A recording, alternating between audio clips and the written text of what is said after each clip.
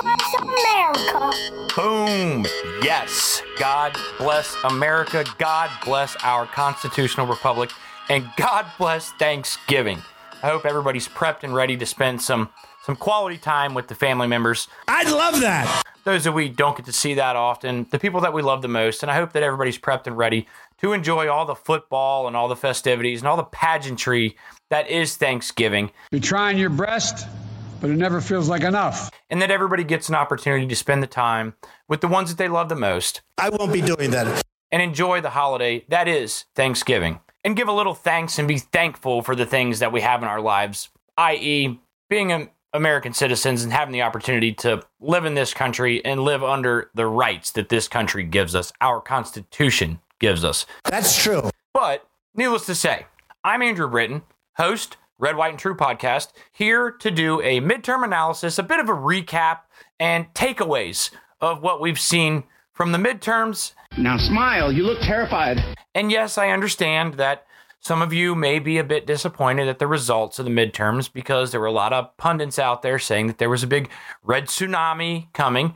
And if you listen to any of the previous podcasts, I was a bit more apprehensive, a bit more cautious about making those types of predictions and expecting that to happen just on the manner in which the way the midterms laid out and where the elections were held. But I want to start this by saying this podcast is going to be a bit different. I'm not necessarily going to play the clips like I do from other news media sources in this podcast. I just want to have a conversation between us. Give it to me. You guys, I'd like to think at this point, if you're back here listening to me, that you trust my voice. Of course. You trust my opinion. You trust my fact-based arguments and the fact that I give you facts and factual-based arguments, data and statistics that you can go fact check that are true. And that's hopefully why you come back and listen.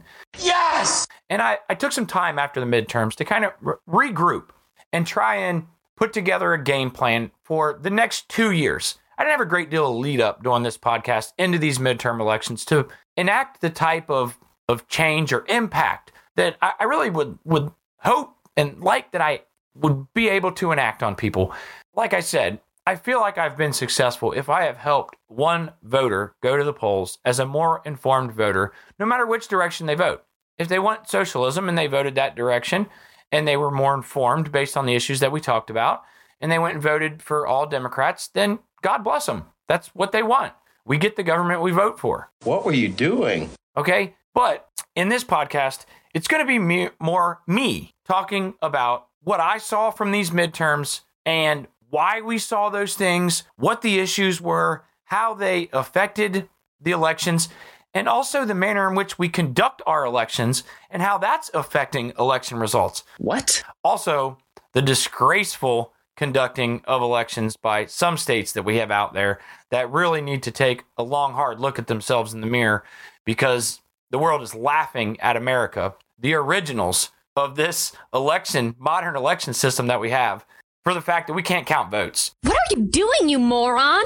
It takes us 2 weeks to count votes. I mean, we have places that are still counting votes. That is an absolute joke, and the world is just laughing at us. That's bad math. But it also lends itself to people not trusting those results. When it takes that long to count, people are less likely to trust that result. True. So we need to get back to a place. All states need to look at other states and see who has the best election policies and who conducts the best elections, and take some notes and take some keys and figure out how every state can do it better. But most importantly, we need to ensure that only United States citizens are voting in these elections. Of course. That has to be the case, because if that is not the case, we are opening ourselves up to a level of corruption from foreign governments, the likes of which would be disastrous for us as a country. Wouldn't that be embarrassing? Do we really want to let the Communist Chinese Party choose our government, or the Russians, or by allowing non-citizens to vote in our elections, which is absolutely preposterous? Stupid. But, like I said, this format's going to be a bit different, but we're going to hammer into the midterms here, look at what the results were, look at what the issues were, how did the results come to be the way that they were, why did that happen, and then we're also going to come off the backside of that and look at some of these news dumps that some of these stories that were affecting the Democrats going into the midterm elections. So shiny. All of a sudden, the mainstream media, a couple of days after the election, dumps the truth about these stories. Your organization's terrible. And they wait until right after the election, which was not an accident, because just like we saw similar to 2020 with the Hunter Biden laptop, That's true. these issues can affect elections. And the fact that they're doing this on purpose, I think, is really disgraceful and disgusting. But it's things that we need to come to expect and understand. And I think the Democrats do a much better job of understanding this post-COVID modern election system with these drop boxes and ballot harvesting and all this stuff that just lends itself to corruption. Come on, man. But it's not changing anytime soon. And the only way to change it is to get people into office who are concerned with holding secure elections. I'm tired of being right. But we're going to get into those issues, you guys. But like I said, format's going to be a bit different. It's going to be me talking on this one. Yeah, we'll have the cute sound drops and the funny little sound clips of whatever the silly stuff that goes on in the background of these podcasts and the things that I say. But primarily, it's going to be my voice today talking about the midterm elections and all that it was. And then some of the recent news stories that we'll hit quickly that came off the back end of the midterm cycle. So let's get into this. Don't run away from your feelings. So let's dive right into a wrap up of the midterms here on hitting the high points, really, about what happened with the midterms, what were the key factors, and what do I believe really affected the election that led to us not getting the red wave that many pundits had predicted. I think one of the primary reasons for that is because Democrats are much better at being able to navigate this new election system, that it's not just votes being counted on election day. I never heard that one before. It's this early voting process that they have really found ways to navigate much, much better. They are starting their campaigns much, much earlier. A part of that is because oftentimes the Democrat has more money than the Republican does in the campaign, but it's also a strategic thing in which Democrats, given the early voting situations in many, many states, blue and red states, are really getting themselves way out ahead and building a big lead before you really ever get a chance to have a debate or before Republicans even start their campaigns. That's crazy town.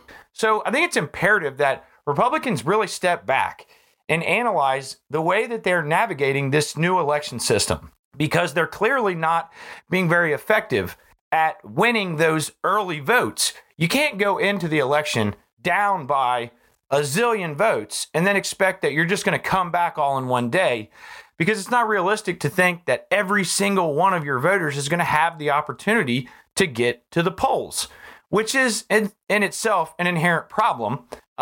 Election day really should be a national holiday, and anybody who does want to vote in person should have as many strict restrictions as possible removed from them to allow them to exercise their constitutional right to vote, as long as they are a qualified American citizen that has been here for long enough and registered to vote. And it only makes common sense. That should absolutely be the case. But outside of that, we also, those places that do early mail-in voting, need to come up with much better systems and structures in which they count those votes. Will you shut up, man?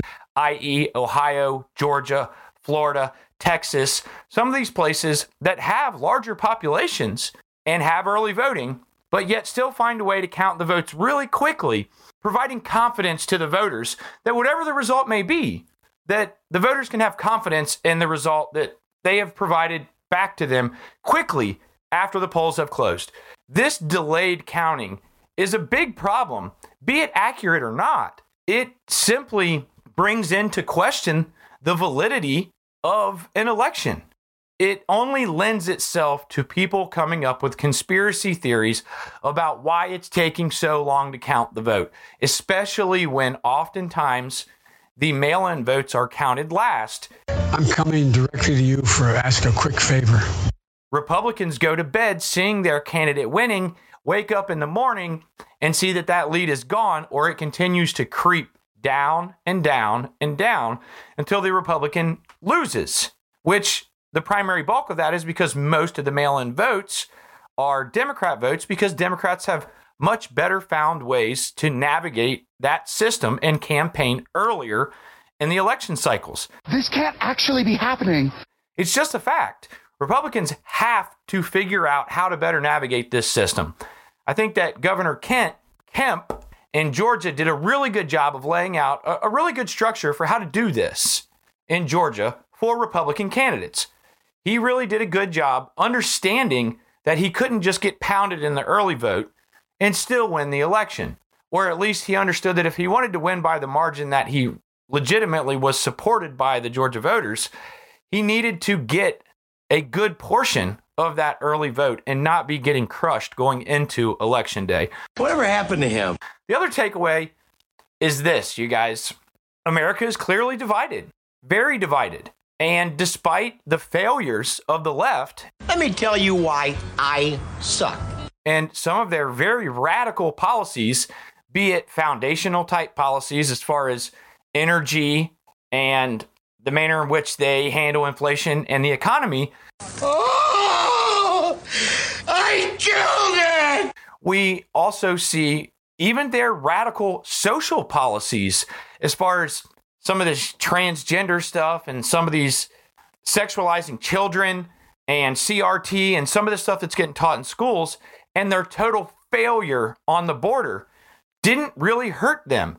And a big part of that is because of the fact that the mainstream media tells their story for them. So even if you're a Democrat, you can be at a huge disadvantage because you have monetary advantages, and Republicans are constantly pushing uphill against your message because the mainstream media is a propaganda arm for the Democrats. True. I'm going to explain, as if we didn't already know this, further evidence for why this is actually a fact a little bit later on in this podcast, but it's just a reality. We are very, very divided, and we're divided in a multitude of fronts: ideology, skin color, religion, guns, so many different things. But one thing that I will say is that there are things that there is the perception that we are divided on, but we are really not as divided as we think we are.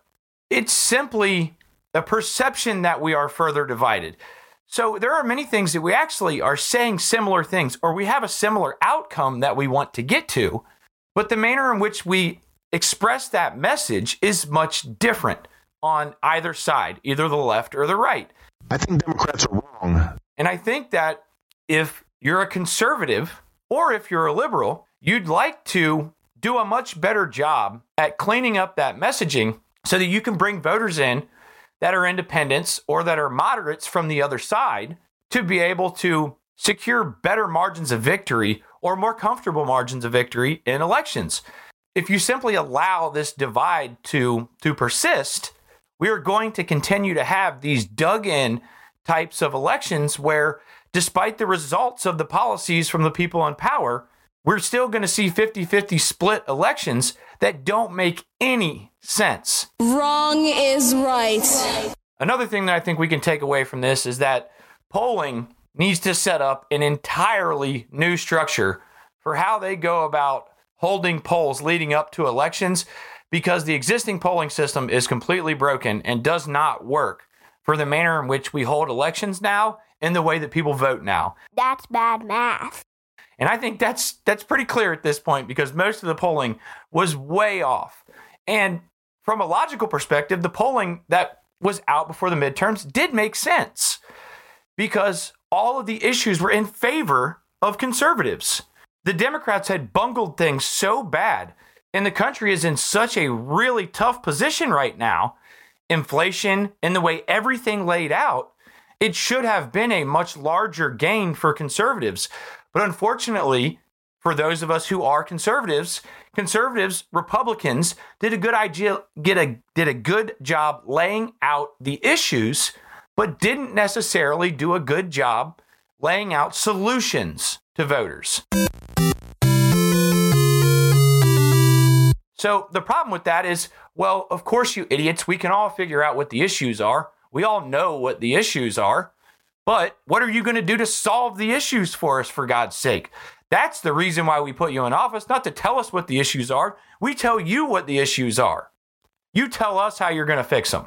And I don't think Republicans did a very good job of constructing well thought out messages to deliver to voters, especially independents and moderates, that gave them any confidence, especially given the fact that there's a Democrat sitting in the White House, that if they put Republicans in, it wasn't going to just be a complete lame duck session and absolutely nothing was going to get done. At the end of the day, there is an awful lot of power that is held in Congress that can force things to get done. But Republicans need to prove to voters that they're willing to stand up and act on the solutions that they provide to the issues in order to get confidence of voters for voters to put them in office. And clearly that didn't happen with a great number of Republican candidates. I guess that's your theory. The other thing is that while many Donald Trump-backed candidates did really well in primaries, they did not do very well in general elections. And if you are a conservative, like I am, that should be something that you are looking at very, very closely. And for as grateful as I am to Donald Trump for the changes that he made in this country and his exposure of the globalist agenda and establishment Washington on both sides of the aisle, the fact that they oftentimes both believe in the same things, they say different things, but they're actually both working in the same direction, that isn't in the best interest of the American people. So I will forever be grateful to Donald Trump for doing that, but the country will never change if we don't get conservative leaders to win elections to therefore change the policies that are causing such problems for us. How hard can that be? Do you guys see the inherent problem with that? So I really wish Donald Trump would just sit back in the background, retire from politics, and be a giant fundraiser and a, air quotes, kingmaker. It's not about you. If that's what you want to call it. But clearly, Ron DeSantis in Florida was able to achieve pulling over voters from the middle, independents, and moderate Democrats to vote for him in his landslide election. Is it true? And it wasn't just Ron DeSantis.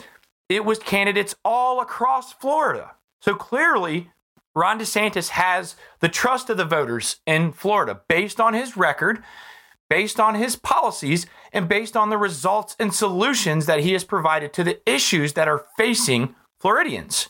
That's nice. It seems really simple, right? We identify the issues, and then we lay out really clear, common sense solutions for those issues and how it's going to help people's lives. It doesn't feel like Republicans did a very good job of that, especially when many of the Trump-backed candidates were getting phone calls from Donald Trump pressing on them to continue to stay on the 2020 election. And at the end of the day, guys, we can relitigate the 2020 election all we want to and all the inconsistencies and all the hogwash and all the nonsense that happened during that election and all the stuff that just doesn't flat make sense. But relitigating that election is going to get nobody anywhere. I can't lie! Joe Biden's in the White House, and he's not going anywhere. You know what you got. He's got 2 more years. And that's just a fact. Relitigating 2020 is not going to change that. Nobody can do that. So at the end of the day, I think that was another problem that Republicans had, in particular Trump-backed candidates, was that people saw them as too backward-looking. Where we have so many issues that we're facing right now, we need forward-thinking, bright, intelligent solution creators in office to fix the issues and problems that we have today, to make Americans' lives better, to make America great again on the world stage so that America can enact its power and influence better around the world to help more people around the world. Because inherently, if America is not strong, we don't have the same type of global impact that we could if our house is in order. And our house is clearly not in order right now. Our country is in serious trouble. And I am very disappointed in the manner in which these elections went, and it kind of defies logic to me. But I had to take a step back from this to try to understand, how did we get to this point? And at the end of the day, I really think that the biggest points from this is that The mainstream media is clearly on the Democrats' side, and we know this. They are their propaganda arm. You are fake news. And this is why they withhold the truth about stories leading up to election time, despite the fact that the mainstream media knows the truth about these stories and knows the truth about some of these Democrat candidates, and they just simply don't tell the truth until after the election. Can't you stop lying? Also, because there are a multitude of lies simply told to the American people, and this had a huge impact on young voters. The lie that is student loan repayment. And let me tell you guys, student loan repayment would actually benefit me. I am not in favor of it whatsoever because I took my loans on. I signed those contracts. They are my responsibility to pay back, not yours. They're mine. But at the end of the day, I actually would benefit from it. But I also understood that constitutionally speaking, there is almost no way that student loan forgiveness in the manner in which it is currently constituted, the way that Joe Biden used an executive order to push this legislation through, it was never going to actually happen. That's true. But many, many, many young voters believing that lie, believing that Joe Biden was going to forgive their debt, went to the polls in much larger numbers than expected and voted for Joe Biden and the Democrats. What were you doing? Use your common sense. Because of that student loan forgiveness issue, that is never going to happen. They got tricked into voting for the Democrats. Wow, that's bad. Now, I do think that in some ways that may backfire on the Democrats come the next election cycle, because I think a lot of those kids are going to feel burned. That, okay, we gave you our vote. You didn't do what you said you were going to do. We're still strapped with this debt that we didn't pay for all this time because you said you were going to forgive it. And now it has compounded interest and I owe more money. And you didn't pay off my debt like you promised me that you were going to. The president has no intercourse whatsoever with the rest of the world on dealing with these things. Also, I think the abortion issue played a much larger role than many of us anticipated, which is kind of mind-boggling to me because just recently I saw like a 70-year-old woman on TV saying that she was going to vote for Raphael Warnock in the runoff because she believed in women's rights and women's reproductive rights. And okay, sure, that's her prerogative. She has every right in the world to believe that way. And I'm being guided by invisible forces. But given the fact that we have 40-year highs in inflation, we have chaos going on around the world, our foreign policy is a disaster, our energy policy is a disaster, we have crisis after crisis after crisis after crisis, many of them, most of them self-inflicted by the poor policy of our current Democrat, left, socialist leadership. Because our leaders are stupid. Our politicians are stupid. But her primary issue was abortion. Logically, this makes no sense to me. That's strange. Especially when you take into consideration the fact that abortion is not banned. It is not banned. It simply has been given back to the states. That's true.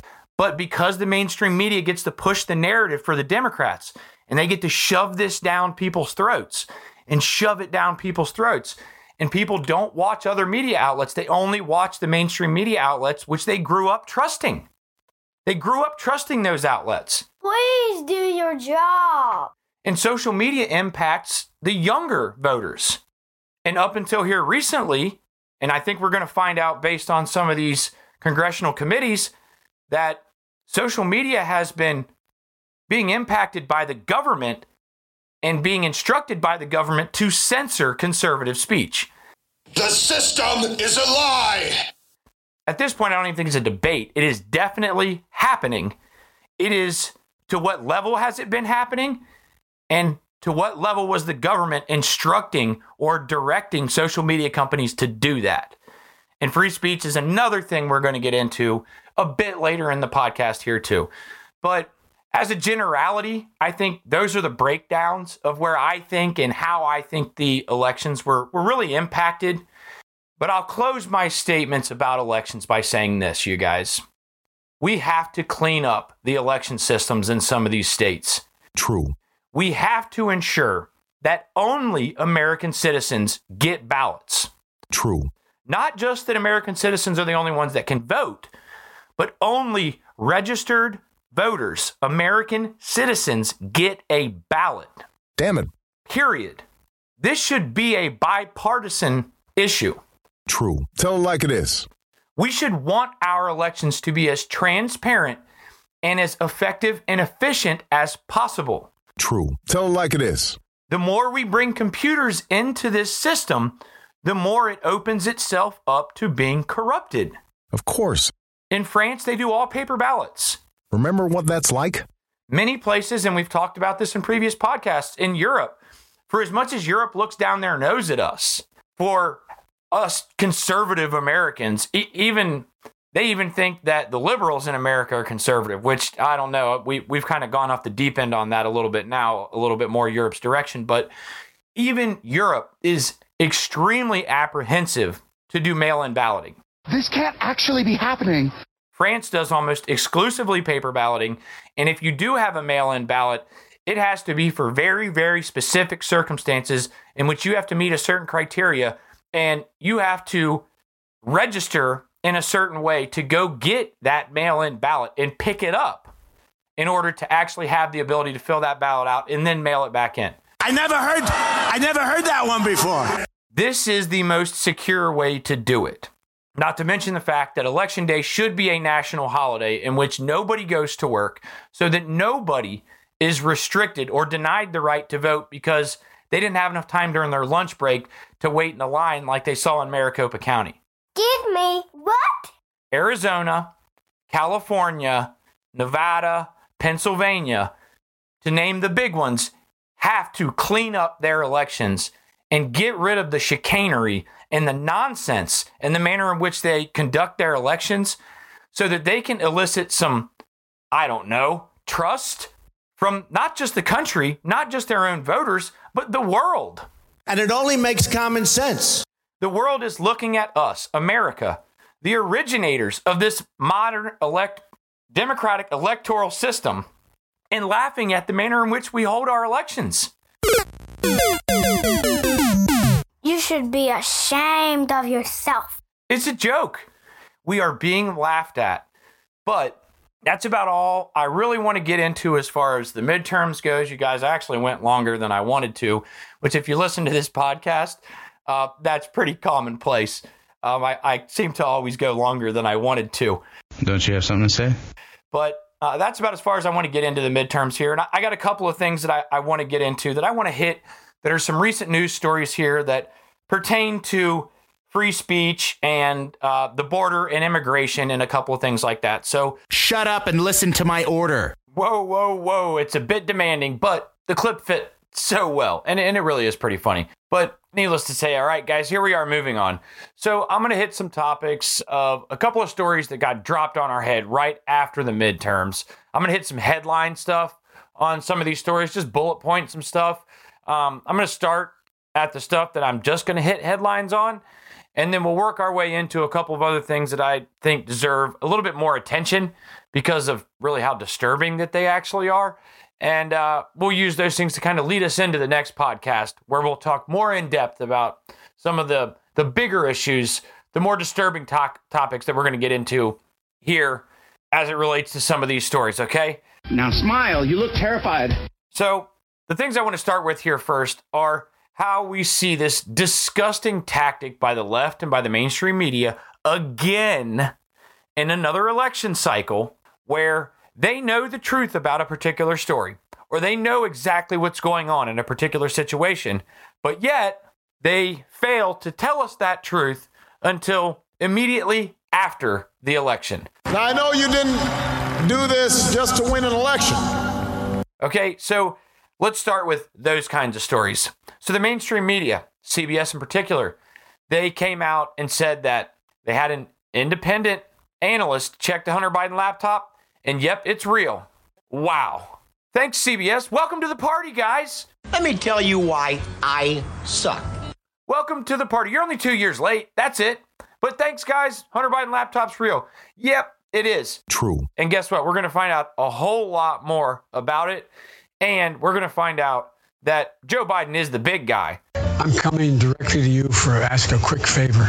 but how involved he was in this Biden family syndicate that they used to push their last name around the world in order to enrich themselves to our biggest enemies. Okay? Another one. Guess what, guys? MSNBC here recently, they came out, and guess what? The border crisis is real. I'm not going to be a mule. I got something to do. I got to go do boom, boom, boom. What? No way. They've been denying it this entire time.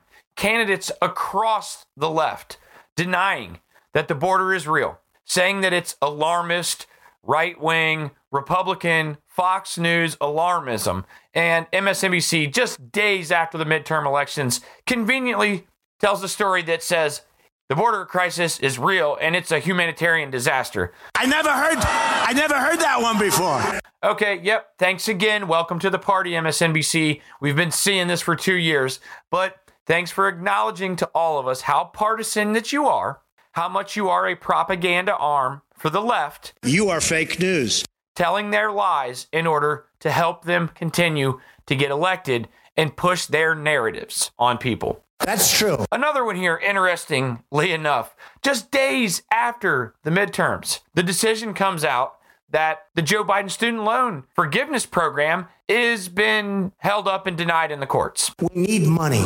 And somebody please tell me that they actually believe that that's a coincidence. I don't think so. That just days after that they had the midterm votes are in which the young vote that the Democrats bought with this student loan forgiveness thing that they knew was never going to happen, a federal judge puts out a stay on that to put a pause on that so that it can be further looked into, knowing that it's unconstitutional and that it's never going to go through. I don't think it's going to happen.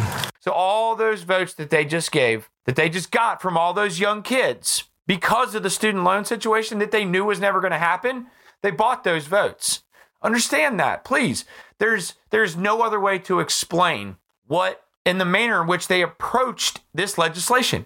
They knew that this was always going to be the outcome. Can't you stop lying? Also, just days after the midterm elections, we saw the Fauci deposition where he got put under oath and had to answer some questions, most of which he answered, well, I don't recollect that. I don't recollect. Essentially, I plead the fifth. And for the most part, I think we all know what I plead the fifth means. That is a lie. Which is I'm guilty, but I just don't want to perjure myself.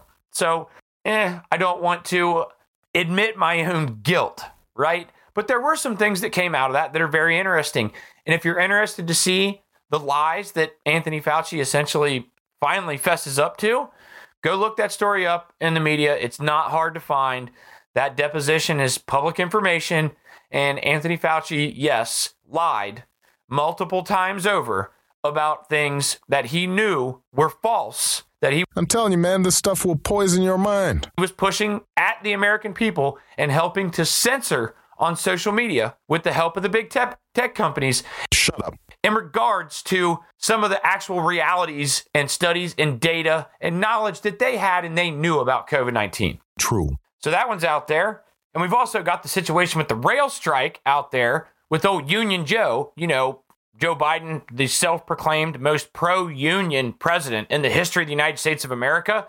Remember back in September when he told us that he had negotiated the deal with the rail unions and the rail companies and that it was a settled deal and it was all good and we didn't need to worry about a strike anymore? Oh, so you can't see this, but I can? Well, turns out that wasn't true and he lied straight to our faces because immediately after the midterms, it comes out that the rail unions are about to strike starting December 9th. And now we're in panic mode trying to get a deal done between the rail companies and the union because a rail shutdown would cost this country $2 billion a day.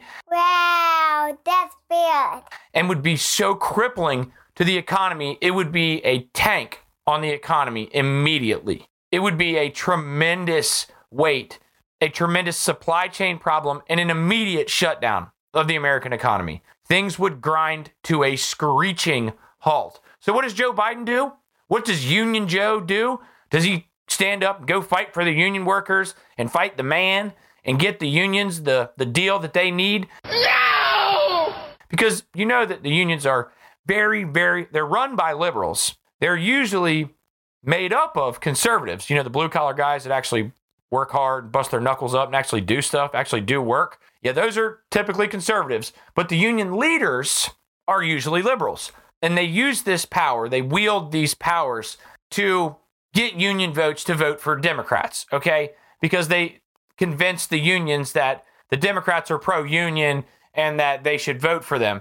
So under this guise, right, Joe Biden uses this to lie to the American people to try to get us to believe back in September that this is a done deal and we don't need to worry about a rail strike anymore and nothing to see here, nothing to see here. And then as soon as the midterms are over, they come back. Joe Biden says, well, even though I'm Union Joe, I can't do this. The unions get really pissed at Joe Biden. And what is Joe Biden's response? Well, he throws it to Congress and says, here, you guys deal with it. Yep, you're not smart. Can't you stop lying? You guys deal with it right at the end of the term here. You write this legislation, you write this contract for the rail companies and the unions in order to prevent a crippling strike from happening that would cripple the United States economy.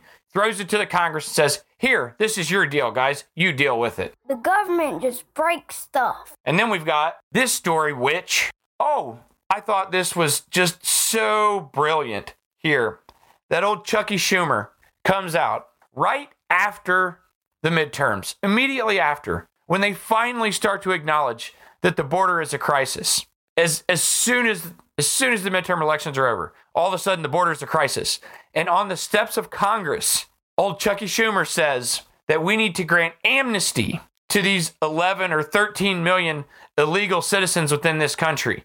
That sounds so familiar. And understand that the data that he's using when he says 11 to 13 million people, illegal immigrants here in this country, that's at least a decade old information. That number's probably, especially with the border the way that we have it now, is probably closer to 20 to 30 million illegal immigrants in this country. How much is that? And do you want to know his reasoning for why he said that we need to do this? Why Chuck Schumer said we need to provide amnesty to illegal immigrants? Because Chuck Schumer says that Americans aren't reproducing at a fast enough rate. So in order for our country to sustain itself, in order to fill the jobs that our workforce needs, A three-letter word, jobs, J-O-B-S. we need to provide amnesty to all these illegal immigrants whose first act into this country was to break the law. Does that sound like a good step forward towards reforming immigration and sending a message to the world that all you got to do is illegally come here and you can just be granted citizenship? What are you talking about?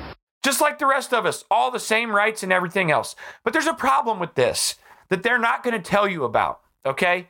And it's a financial issue. Please give me money. Because we all know that many, many, many of those illegal immigrants, if granted amnesty and provided citizenship to this country, are going to be involved in social programs very heavily, like welfare and food stamps and all of those types of programs. And depending on where you get your information from, the average number of a person on full benefits, on full government assistance, is anywhere from $20,000 to $30,000 per person. Okay, say we just string the math out here on half of those illegal immigrants that Chuck Schumer wants to provide amnesty to. What is the cost going to be to the American people? Give me your money. You guys, you can play with the numbers a bit, but it ends up being somewhere around $350 to $1 trillion a year, depending on how many of those illegal immigrants actually require social services and the need for social programs like welfare, health insurance, food stamps, all of those types of issues. And that is an inflationary cost to us. Again, throwing more money on the budget, more taxpayer money that has to fund programs that don't produce money back to it. We have people in Washington that don't know what they're doing. So there's no return on investment. So it is strictly inflationary cost. Are we in a situation, have we ever been in a situation where we can throw that type of money out yearly and have the ability to sustain that? I don't think so. Especially when we're living in a cycle with 40-year highs in inflation and everything seems to be skyrocketing and it's not getting better because our president is going around the world to the worst leaders, the worst men, the worst regimes and organizations on the face of the planet begging for oil from them. We have a president who doesn't have a clue. He just granted immunity to MBS from Saudi Arabia for the murder of Jamal Khashoggi, the Washington Post reporter, the one that Joe Biden called Saudi Arabia a pariah state for and called MBS a murderer. Yeah, that guy, the guy that Joe Biden then later on went to Saudi Arabia on bended knee with the fist bump. Remember the fist bump? Begging Saudi Arabia for oil. That's true. Stupid. And remember they told him no? And we talked about this in previous podcasts where not only did they tell him no, but when they told him no, Joe Biden said, well, can you just wait to make the announcement that you're going to reduce your oil production until after the midterms? And then Saudi Arabia basically told him to go pound sand. Mr. Tough Guy, look at this guy. And so we're not doing you a political solid. We're not doing you a quid pro quo. You know, quid pro quo, the same thing that they, impeached Donald Trump for. That's true. Nobody can do that. The same thing that Joe Biden seems to pretty much do on a daily basis. So needless to say, you got that situation in Saudi Arabia. Then we go to Venezuela with Maduro, a man who we don't even recognize as the leader of that country. That's true. Of that socialist communist organization, that completely oppressive regime that we don't even recognize. And Joe Biden, after saying, just leading up to the midterms, no more drilling, no more drilling. I'm not doing any more drilling. You are a liar. He signs drilling permits for Venezuela, who already owes Chevron billions of dollars. And the equipment down there is in such disrepair, it's going to cost billions of dollars to repair the equipment, to then go down to Venezuela, enrich the Venezuelan government, because they're not going to pass that money down to their citizens. Their citizens are going to keep starving. So we're going to go down there. Chevron's going to go down there with these new permits that Joe Biden just signed, start drilling dirtier oil full of sulfur that has to be refined to much, much higher degrees than our American natural gas and oil has to be refined at, and enrich an awful, oppressive, murderous regime in Venezuela. I love criminals. Instead of going to Texas or New Mexico or Oklahoma or the Dakotas, instead of American jobs, American production, making our products, stealing our companies, and destroying our jobs. And when we talk about bringing back American energy independence, something that Joe Biden and the Democrats refuse to do, we're not just talking about oil jobs. We're talking about steelworkers' jobs. We're talking about pipe fitters' jobs. We're talking about all different types of professions working on these, providing jobs, good paying jobs to Americans while making us energy dominant, removing our need for other countries to supply us a critical component that makes the economy run, literally makes everything run, and would make life so much more affordable for all of us. This administration's energy policy is a huge, huge part of the inflation that we feel, of the cost of the pump, the reason why New England is at risk of rolling blackouts this winter. They can't get enough heating fuel up there for them to heat their homes in the wintertime. There's a diesel fuel shortage. These are absolute abject failures and disasters that are created by the Biden administration, that they are forcing down our throats, and we're the ones paying the price for it. That's true. Stupid. Tell it like it is. But yet all this stuff, Joe Biden waits till announce the Venezuela stuff till right after the election. All of this stuff drops right after the election. Now, I know you didn't do this just to win an election. Where we also find out that they're really pushing hard to get a deal on the table with Iran. Yes, I know it's supposed to be Iran, but with Iran, so that we can try to appease them so that they will sell oil to us. So we've got Saudi Arabia and OPEC, who all hate us. We've got Iran, and we've got Venezuela. Some of the worst places, some of the worst regimes, some of the worst leadership, murderous leadership, some of the worst human rights violations on the face of the planet. These are the people that Joe Biden would rather do business with for dirtier oil that is worse for the planet instead of doing business here in the United States. That's just how white folks will do you. This is an absolutely maddening policy, and Chuck Schumer and the Democrats with their amnesty stuff on top of it is just another economic disaster waiting to happen. Not to mention the fact that we don't even know who most of these illegal immigrants are. And we are going to provide amnesty to them, give them American citizenship, and allow them to vote in our elections. Oh my God. That's the point. Because understand this, you guys, and I know I went on a bit of a tangent there with Joe Biden and his energy news drops right after the midterms there.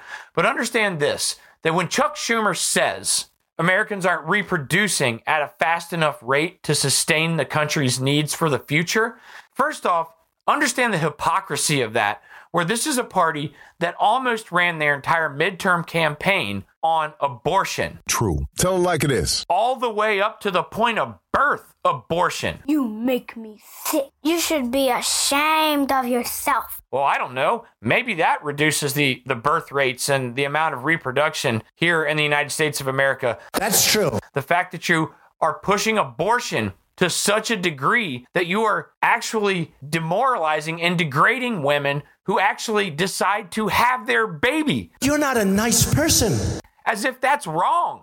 That has been the Democrats' position. That is how dug in they are on abortion. And it's really sickening and disgusting. But also understand this from when little Chucky says that, okay, well, Americans aren't reproducing fast enough.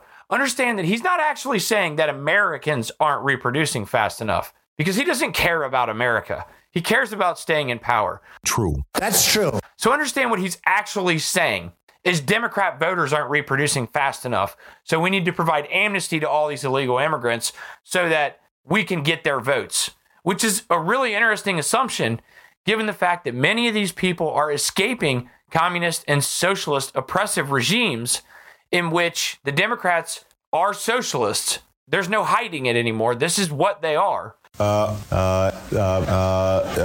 True. Wild-eyed socialists. They are socialists, and they're trying to turn America socialist. They hate America. They hate our Constitution, and they want to change it. True. They want to make it socialist. This is why we see them over and over and over again just not abiding by the law. They just completely ignore it because they have no respect for the Constitution. They don't care. They do not love America. They hate it. You've lost your way, brother. Okay? So he's saying Democrats aren't reproducing fast enough. So he understands that this means they'll never get enough votes moving forward into the future since they have pushed abortion so hard that so many of their young women supporters are getting abortions and not reproducing and having families, that's the end of the Democrat Party if they don't find a way to get more voters here. True. So what are you trying to say? But it's a very dangerous assumption for the Democrats to believe that while they are socialists and becoming more and more openly socialist every day, that people fleeing oppressive communist and socialist regimes would actually vote for them. Doesn't that feel like a pretty dangerous assumption, or I don't know, stupid? True. Stupid. That's true. Because I'd say there's probably a pretty good portion of those people that'll say, hey, yeah, thanks. We're really grateful for you allowing us to become American citizens, for stepping into this country illegally and breaking the law was the first act that we did here. So thank you for making us American citizens. But we have already lived under socialism, and we know what that looks like. We know what that feels like, and the destruction of free speech, the destruction of our rights, the destruction of basic human rights, especially if you happen to disagree with the socialists. We know, the immigrants know and understand what that feels like, and it's a really dangerous assumption for the Democrats to assume that those immigrants that they provide amnesty to are just simply going to vote for them. That's strange. That is a really dangerous assumption, which one way or the other, we can't do it because we can't afford it.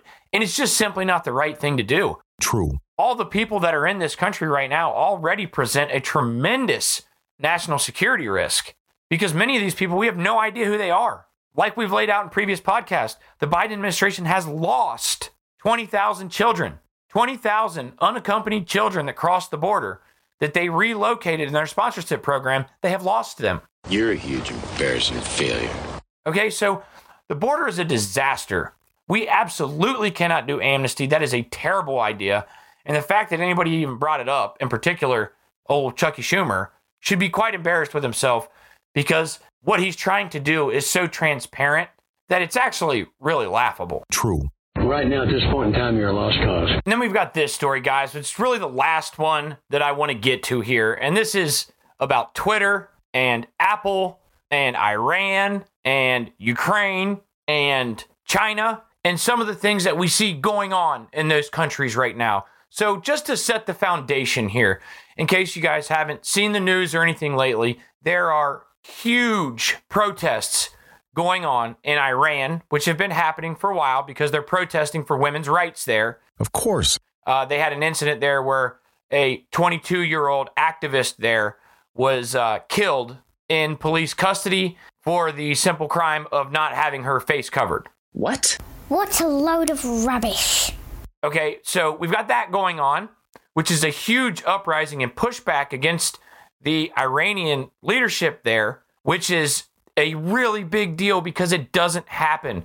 Because when people speak out there, they don't have freedom of speech. They lose their life. What? That's crazy town. They're risking their life every time they go out and protest. And we see the same thing in China, where there was an incident in China where there was a fire in a high-rise apartment building. And because China has the zero COVID policies that the CCP and Xi Jinping have imposed on their people, along with these COVID quarantine concentration camps. Do you have a soul? You make me sick. That when this fire breaks out in this building, because all the doors are locked closed, the people in the building can't get out. Oh no!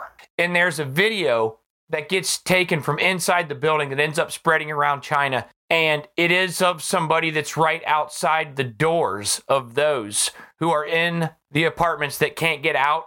And the Chinese reported that 10 people died in that fire, in that incident. That is a lot. In which it took them hours to get there because of the zero COVID policies. But on this video, you can hear the screams of the families with children as young as 3 years old screaming to try and get out of this building. So that incident is what set off the protests in China, in which they are echoing the sentiments of one of our American patriots, Patrick Henry, where they're out in the streets chanting, "Give me liberty or give me death." It does take guts. The courage that it takes to stand up in the face of the CCP and that brutal totalitarian regime, that authoritarian regime, that they know they're risking their life every time they step outside to protest. That's true. And they break the rules. But yet they're still doing it. And their protest is growing. And guys, how? We ask, with all the monitoring that China does, how were they organizing these rallies to get out and protest together? That's strange. How did they do that? Well, they're using a feature on the iPhone called AirDrop. And it allows for iPhone to iPhone communication without the need of a cell phone network, a Wi-Fi network, or a network in which communication is traceable, because the CCP is tracing all internet activity on everybody's phones, devices, and on the 500 million cameras that they have around that country. Your organization's terrible. That's crazy town. I mean, it really, really is a security state. Is it true? They have zero freedom. That's true. And for the most part, for the last 30, 40 years, because we, the United States, have given them so much money, I won't be doing that.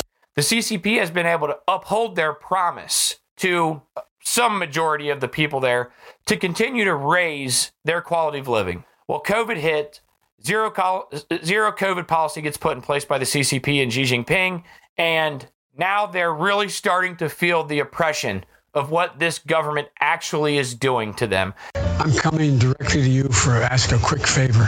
And they are fighting back. And guys, I don't know if you remember this, but similar situation happens in East Germany back in the 1980s. Ronald Reagan makes a trip over there, and he goes to the Berlin Wall.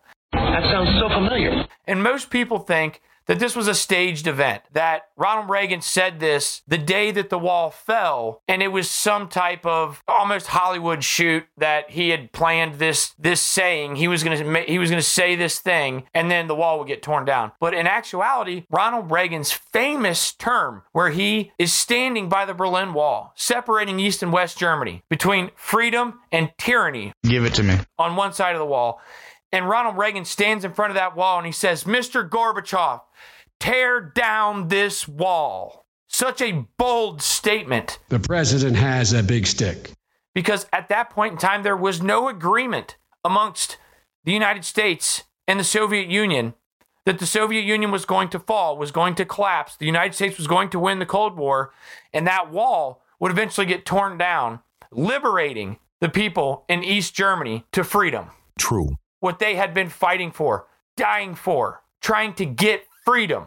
And Ronald Reagan stands in front of that wall and calls out Gorbachev, calls out Mikhail Gorbachev, standing in front of that wall, in front of the whole world. And he says, he takes the stance with the people fighting for freedom. And he says, Mr. Gorbachev, tear down this wall. Onions. So given the situation that we have in Iran, people fighting for freedom, for basic human rights, given the situation we have in China, people fighting another oppressive, disgusting, brutal regime, socialist communist regime, simply fighting for basic human rights. True.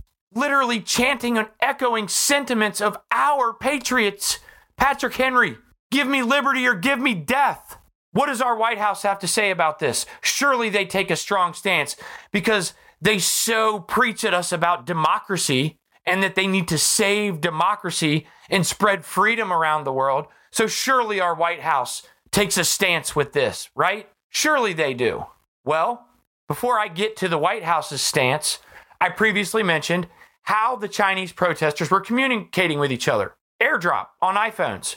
Well, in case you had any confusion that Apple was an American company controlled by American interests, that is fact check false. They are not. They are a Chinese company controlled by Chinese interests. That's true.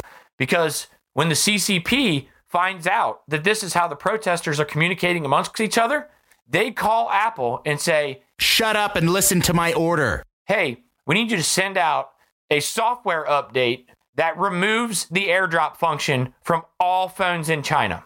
And surely Apple pushes back against this and says, well, there's no way we can do that. We're not going to do that. We're not going to take that stance to stand with an oppressive regime over people that are fighting for basic freedoms.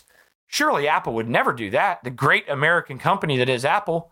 False. Well, you'd be wrong because they did, without question, sent that software update. And for the first time, as far as I can remember, Apple, it does a very good job specifying what each one of their updates are for and what they're going to update.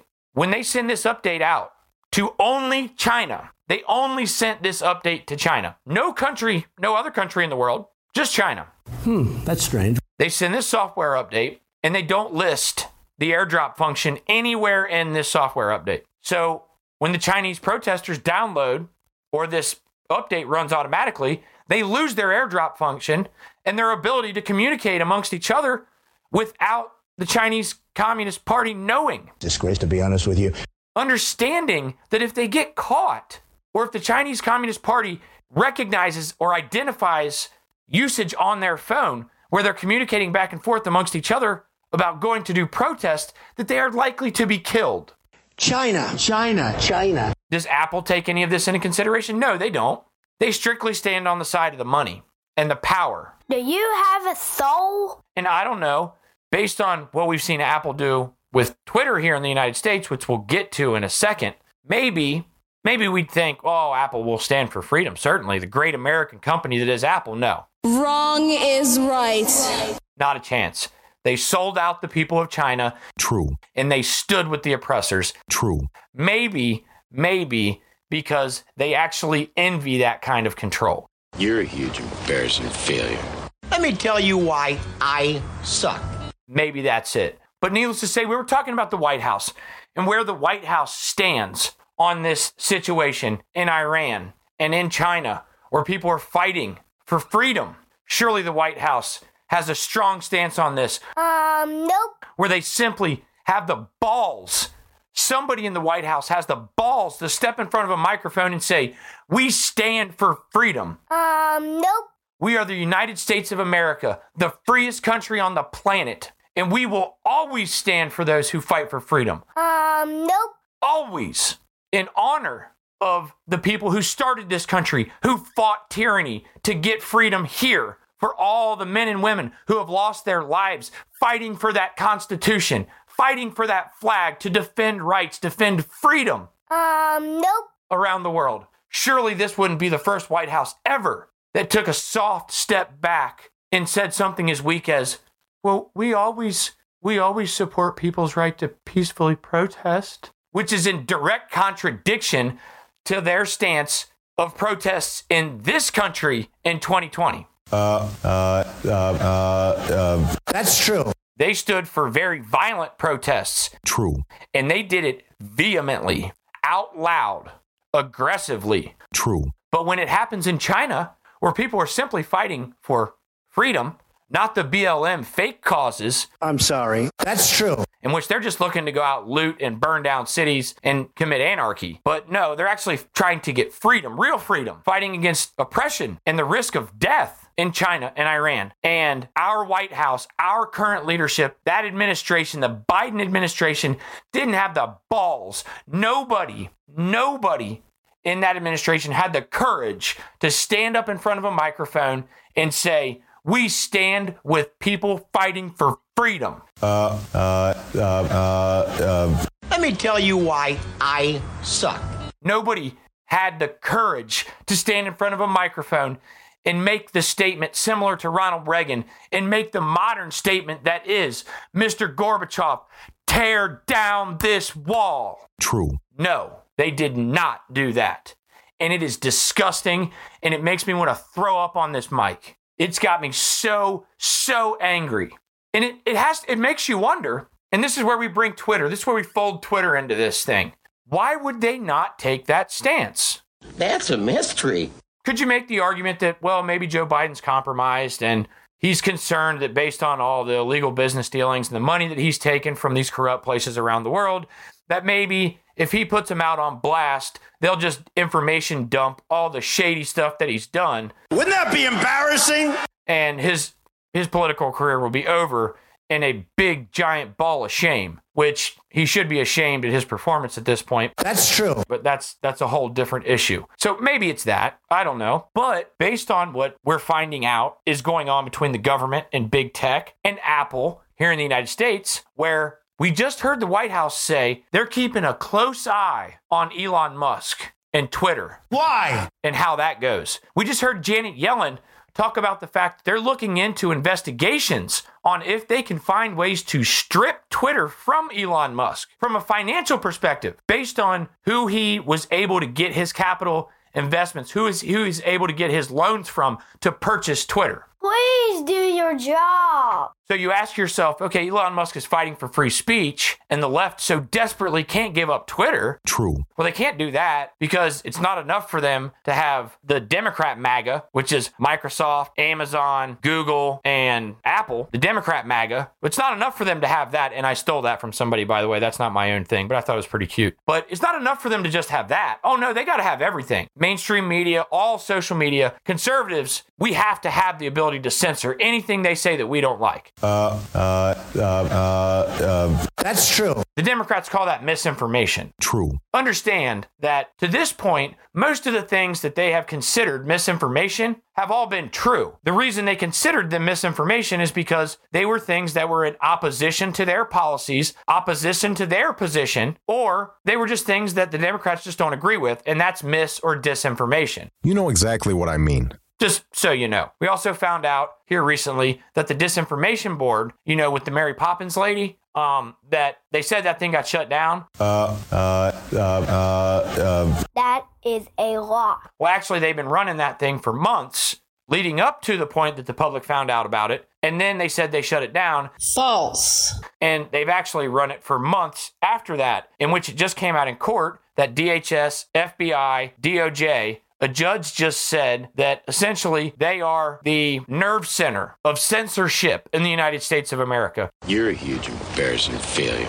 Using this disinformation board while they're getting dark money from Democrat donors to fund this thing. Really? Okay, but Apple comes out here recently, all right? We're kind of jumping around a little bit here, but Apple comes out here recently and all this stuff ties together. But Apple comes out and says, well, if Elon Musk doesn't stand up to our censorship standards, then we're going to ban him from the Apple Play Store. Give me what? Which is a huge development, right? Because if you don't have access to Twitter on the Apple phone, well, that essentially takes half the market away because the only other half the market is really Google. Oh, no. So it's a huge problem. And really, it's a huge, huge monopoly type issue for Apple to wield that much power. True. That they can just crush a company like they did with Parler. I never heard that one before. Like Google and Apple did with Parler. To do the same thing to Twitter. Only problem here is Elon Musk is a billionaire. Damn it. And he's not backing down. It does take guts. And based on some of the cryptic tweets from Elon Musk, I think he might have a bit of information and a bit of dirt that maybe Apple doesn't want to come out. Oh, no, probably best I don't. So they're kind of throwing their tantrums and being petulant children. So anyhow, we see that Apple desperately wants to continue to censor us here in the United States of America. That's true. And we see the disgusting act that they just did in China. True. You make me sick. And we see them pushing back against Twitter. The White House was asked because Apple and Twitter may both clearly have some ties to foreign countries. We know that Apple does. They're a Chinese company. They're not an American company anymore. True. You guys, that is false. That is false. That's a lie. They serve the Chinese. True. And if that's not evident based on what they just did to those Chinese protesters, I don't know what else to tell you, because that is one of the most disgusting things I have ever seen anybody do, much less a huge company with the type of power that Apple does, that claims to be an American company in a country that stands for freedom. That is a lie. And they just stood with the oppressors. That's true. Shame on you, Apple. You are disgusting. That's true. And I hope that nobody buys your products ever again. The only reason I have an iPhone is because I'm forced to have one through work. And I hate your product, Apple. So there you go. And now I hate your company. But anyhow, Apple clearly wants to censor us here. Shut up. So when John Kirby from the White House is asked this question by Martha McCallum on Fox, she's asked, well, you guys have said that because of connections to foreign countries, that you guys are keeping an eye on Twitter for promoting free speech. You're going to keep an eye on them. Of course. Martha McCallum asks, do you have a message to Apple, or have you talked to Apple about what they just did in China? You know what John Kirby says? Well, we're talking about apples and oranges. We don't have any control over what Apple does. Well, yes, you do, you liar, because we know that you've been colluding with them for years now to censor conservative speech, oppositional speech, or anything that you guys don't like. What a load of rubbish. You call it misinformation, disinformation, Russian propaganda. You call it whatever you want to call it. But all it is Democrat lies. That's true. Liberal, socialist lies to censor conservative speech. True. Because you guys, you know, the left knows their ideas can't stand up in open debate. True. That's why they cannot let Twitter become an open debate. Twitter's not becoming a conservative social media platform. It is an open social media platform where both sides have a voice. No!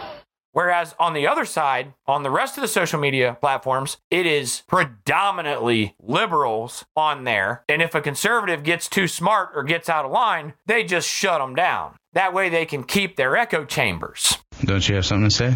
Now, Facebook has changed a little bit. And it appears as if since they got caught with their pants down a few times, they maybe pulled back a little bit too. And it's got a little bit of an older crowd on there that tends to be a little bit more conservative than the rest of the social media outlets. But the White House essentially takes a stance on this Twitter and Apple thing as if, well, they're just private companies, and no, we don't have anything to say to Apple. Wow, that's bad. You should be ashamed of yourself. We don't have anything to say to them about the disgusting act that Apple just did. Apple, you are disgusting. That's true. You should be ashamed of yourself. and I hope that people boycott you. You're fired. Your organization's terrible. I really do, because I cannot recall a more disgusting act by an American company in the history of at least my lifetime. I am so ashamed that you are an American company. I just want to throw up. I cannot believe that Apple did that. You guys, it's got me so fired up. I ran so long, and we're going to get deeper into this stuff in the next podcast as I pull clips from what the White House is saying, from what Twitter's saying, from what the news media is saying about these particular situations, and we'll dive deeper into these things because they are imperative. If it's not evident to you guys now that the left hates free speech. That's true. And they want to destroy our free speech. That's true. I don't know what else to tell you. It's becoming more evident by the day. All you really need to do is look at their freak out about Twitter. All the threats to Twitter. Now the EU's threatening Twitter. Well, we're going to ban Twitter all across Europe. I mean, what a joke. Would you people just shut the hell up? Shut up! Are you really that terrified of open debate? Yes! And I want to say something here before we close this thing out. We keep hearing the left saying, well, this hate speech is violence. This hate speech, it's violence. These words are violence. Well, I want to read something to you.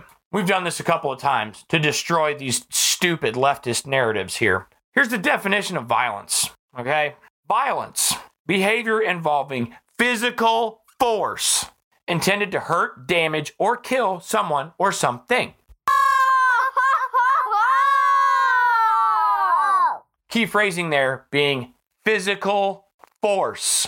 You know, sticks and stones may break my bones, but words may never hurt. Well, I don't know that that's true because words can hurt, but they aren't violence. So stop making up new definitions for words. Stop recreating the English language because you don't know how to use it or you don't know how to explain your stupid ideas. Yep, you're not smart. Oh, this is maddening. I'm losing my mind here. All right, but guys, this is all I got for this post-midterm wrap-up that took me way too long to get this thing out. Way too many news stories coming up for me to not talk about them. All these news dump stories right after the election. Now, I know you didn't do this just to win an election. That simply show further and further that the Democrats are willing to lie, leading up to elections. Now, I know you didn't do this just to win an election. And the mainstream media and most social media companies are willing to do that for them also leading up to elections. Now, I know you didn't do this just to win an election. In which they then come out days afterwards, after the votes are all in and counted, and they say, oh yeah, by the way, that story we told you, it's actually the opposite. Or, oh yeah, that story we told you that's not true, well, it's actually true. Now, I know you didn't do this just to win an election. But don't worry.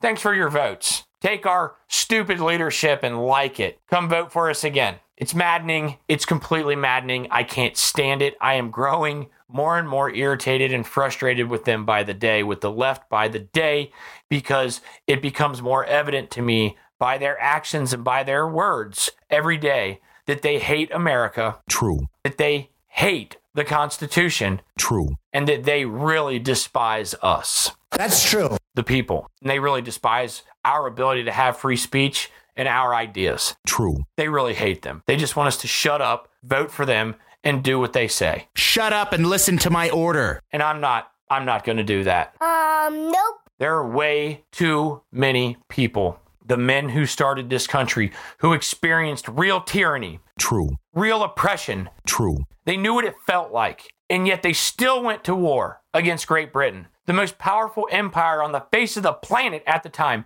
knowing that their odds for winning were slim to none. But they still came to that fight with everything that they had, knowing that thousands and thousands of people were going to die.